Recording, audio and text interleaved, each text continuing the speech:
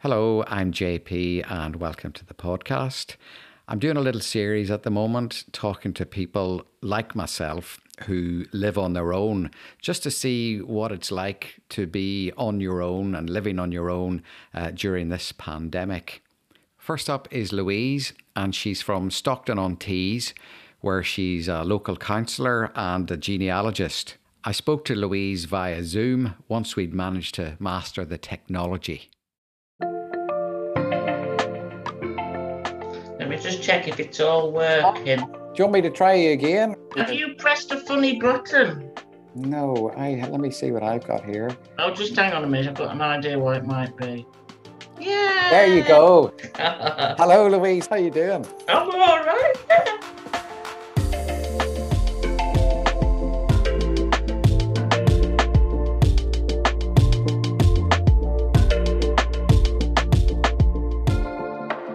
How are you coping with all of this?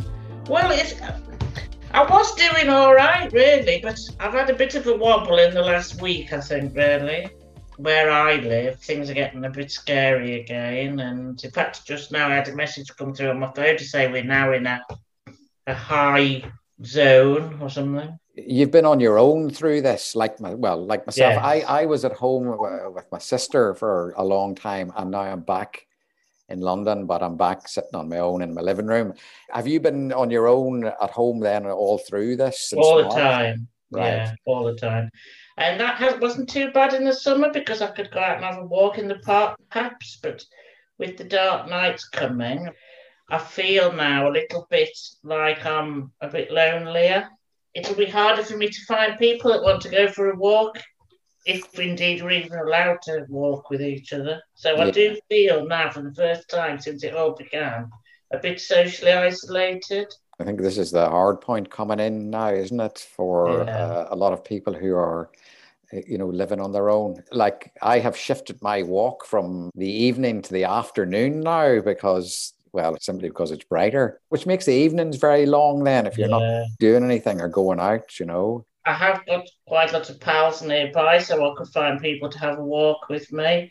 But I do think now for the next few months, autumn and then winter, I probably won't see anybody from one day to the next. Yeah, I think that's rubbish, isn't it? Yeah, well, I think it's the same for a lot of people, just trapped for the next few months.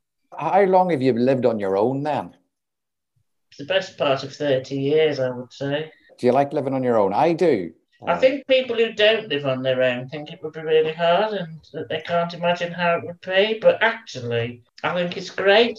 I get to make all the decisions. I get to make all the choices. I don't have to ask anybody for permission to do anything. And ordinarily, I would say, I don't get lonely. I'm hoping that this slight nervousness I've got about being isolated for the next few months, that doesn't come to pass. Because ordinarily, I never crossed my mind to feel lonely. I've got lots of pals who I can ring, or now we can go on the computer and wave to each other. I looked in my diary the other day, JP, and there's, apart from work, there's nothing in it at all. Yeah. And that's a bit miserable about that, I know. I find that, I used to go to things in the evenings, maybe to various classes and things, but now there's nothing. And if you're working from home, I just work. You just get up, you sit at home, and I force myself to go out for a walk or a run or something, and then you come back in, and that's it. You're in your home again. It's I've never spent so much blooming time in my flat. This isn't actually my living room. This is my office. My living room's downstairs. So I try and have a separation. Right. So I come in here every morning at 9 o'clock. I work all day. So because I haven't got anything else to do, I may do a 12-hour shift.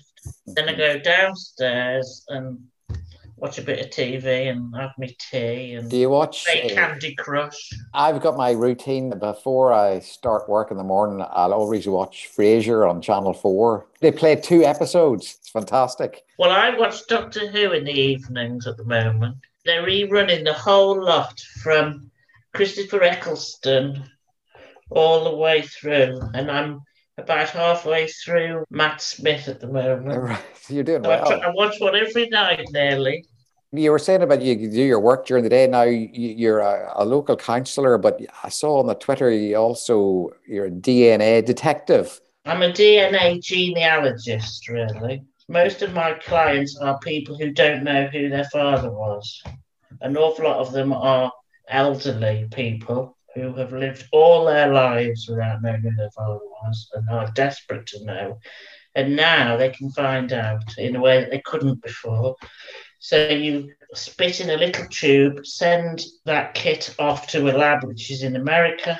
They process it and they send you back a list of all of the people who have also randomly taken the same test and who share DNA with you and are a relative of yours. Now, they might only be a third cousin or a fourth cousin.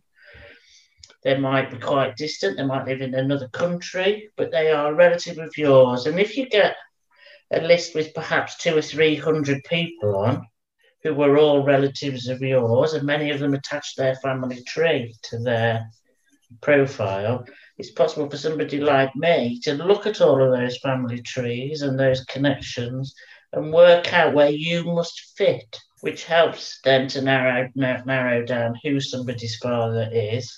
So a lot of what I do all day, every day, really, is finding people's fathers for them. Oh. And it's always tears, and it's often mine too.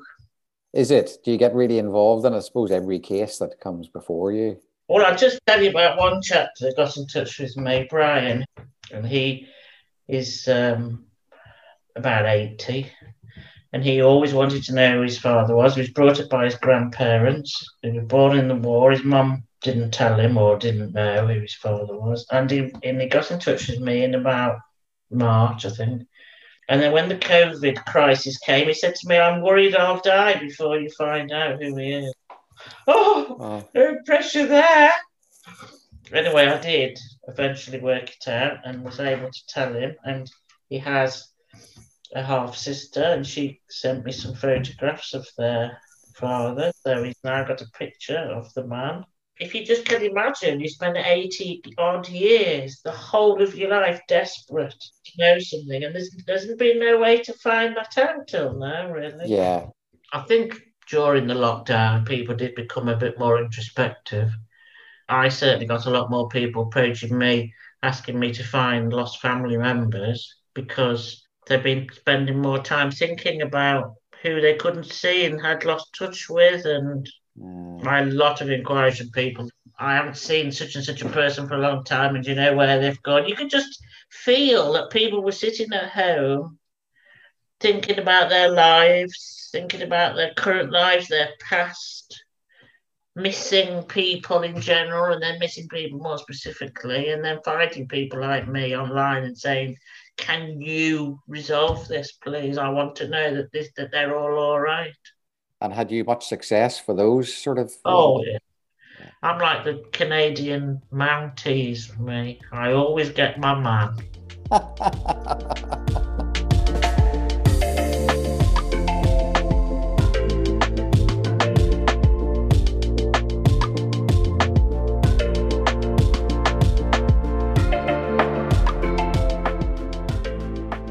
Talking about family trees and things like that, have you ever been married or have children or anything like that? Oh, yes, I was married a long time ago. We draw a veil over that. Oh, right. I was married at 20 and divorced at 22. It didn't work out then. It wasn't the best of decisions of my life. So sadly now I don't have any children, but I have my sister's children that I can spoil as their auntie. Did you not bother with relationships after that? Oh, I did. No, I did. It just wasn't terribly successful. And I had one lovely relationship with a really lovely man that we were hoping to get married, but he sadly died from carbon monoxide poisoning. He had a park race stove in the front room. Do you know what I mean? Like you open a little glass door and he was burning smokeless fuel and the chimney was blocked, but he didn't know because the fuel was smokeless. Instead of the back log of smoke coming into the room so that he would know that the chimney was blocked. There was no smoke, so he didn't realise. So the room slowly filled up with carbon monoxide and killed him. I did spend quite a long time campaigning around, well, I still do, carbon monoxide awareness so that people know that they have to be safe. That probably put me off after that, though, really. What put you off Probably, relationships and things? yeah. Yeah, right. The shock was terrible. He died in the first week of January, 1999, and we just spent 2 weeks together over Christmas and New Year. I waved him off on the Monday because we didn't live together. He lived a couple of 100 miles away. Mm-hmm. So we had a couple of weeks together. I waved him off on the Monday morning, and he went home. And then he lit the fire when he got home because it was in the middle of the winter. And then he didn't feel very well, and I think we both thought that he had flu, really. And he said he felt sick. And I said, do you want me to come down and look after you? And he said, no. He said, I've been sick. I don't want you to come and see me like this. And then he didn't answer his phone one evening. And I rang his mum and said, I'm a bit worried about him. And when she went round, they found him dead on the sofa, I'm afraid. Michael's been 21 years now. I do still think about him and wonder what might have been, and occasionally I wonder if we'd have had any children and where would they be now, and would they be going to university, and would I be worrying about them? And the shock, it's very hard to describe, really. The shock was absolutely dreadful. Well, you're a bit angry as well because it's something that really shouldn't have happened, I suppose. Yeah. I was very angry because it's completely avoidable.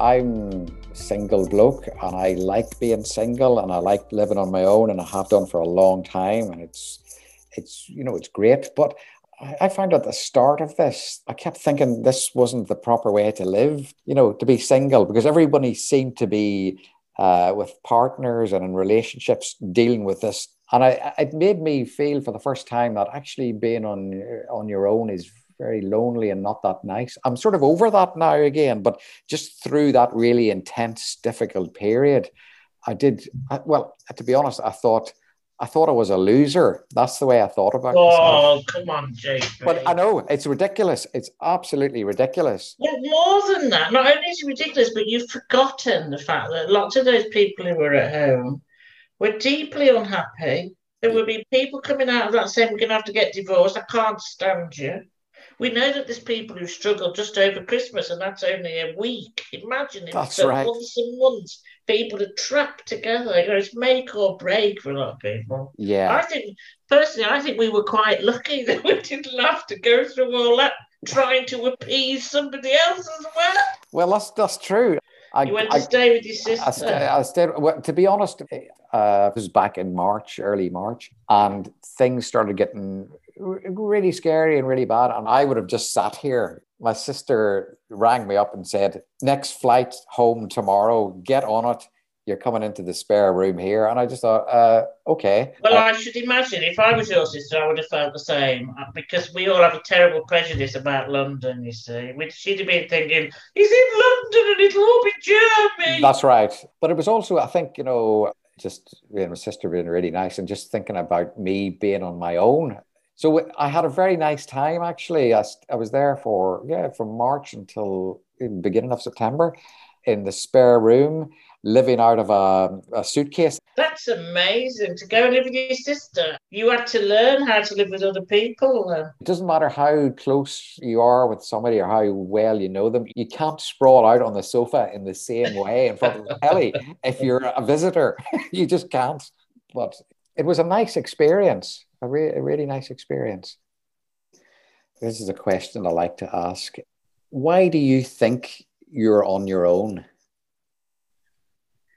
I think when you've been on your own for a while, I won't say set in your ways, although I probably am set in my ways, but I think there's too much the compromise seems too big a deal, really, because I do have everything my own way, because I only have to please myself. If I start to think, well, I might meet somebody, I think, well, what would I have to give up? I'd have to give my independence up, and I don't know that. Really, I can't think who's going to turn up and be sufficiently marvellous to merit me doing that, really. So you'd say you're happy being on your own? Totally. I'm just really, really happy how I am. I do have friends who are by themselves who are not happy and who long for a partner and who would give anything to meet somebody, whereas I think, oh, far too much trouble. Well, what about you? If somebody turned up tomorrow and said, here I am, you perhaps think, well, it'd be nice to go out for a meal and a walk and a drink, but that's as far as I would like it to go. I think I've had maybe a couple of opportunities in my life with girlfriends to, maybe take that step a bit further down the line. But I was put off then when things got very, very serious. I think that's when I thought, nah. You backed off. I backed off. Yeah, I think so. And I think that's probably down to the fact that I just like living on my own, and I like actually being on my own quite a lot. I like company too. I love going down to the pub for a bit of crack with people and a laugh. But I always have to then go home and close the door, behind me, and come in and think, yes, it's just me. And that is a great feeling, I have to say. I love that feeling. Do you get that as well? Yes. I did discover just over 10 years ago that I liked women as well as men. So then, to quote Woody Allen, I had twice the opportunity for a date on a Saturday night. Oh. But I still didn't really find anybody that I wanted to give up my happy life to accommodate. Is that something that just happened and you suddenly realised just out of the blue? Yeah, I worked with a woman who I just found I was very attracted to. And it was a big surprise. I thought, oh, this is interesting. Where are these feelings coming from? Yeah, it was amazing. So then I thought, well, there you are. There's obviously a spectrum, and I'm nearer to the middle of it than I knew. So you could meet a male or a female at any point and settle down. You never know. I could. I really don't want anybody, but I could conceive of having somebody in my life for social occasions and a bit of comfort, shall we say, euphemistically. But I don't think I would want to live with anybody. You're 55, you said, I think. You're just a year older than me. So, we're getting on. So how do you see the future panning out for you? I think I'm living the happiest life I've ever lived, and I could ever live at the moment. I count my blessings literally every day. So I just would like to carry on this life doing the things that I do, which I absolutely love. I've got lovely family, lovely friends, lovely work, lovely hobbies. I'd just like to carry on like this as long as I can. And on your own? Yeah, well, yes!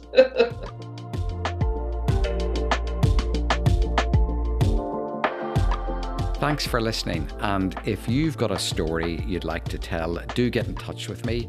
You can follow me on Twitter at Devlin_JP, where you can direct message me, or you can email me jpdevlin@me.com. And I'll see you next time.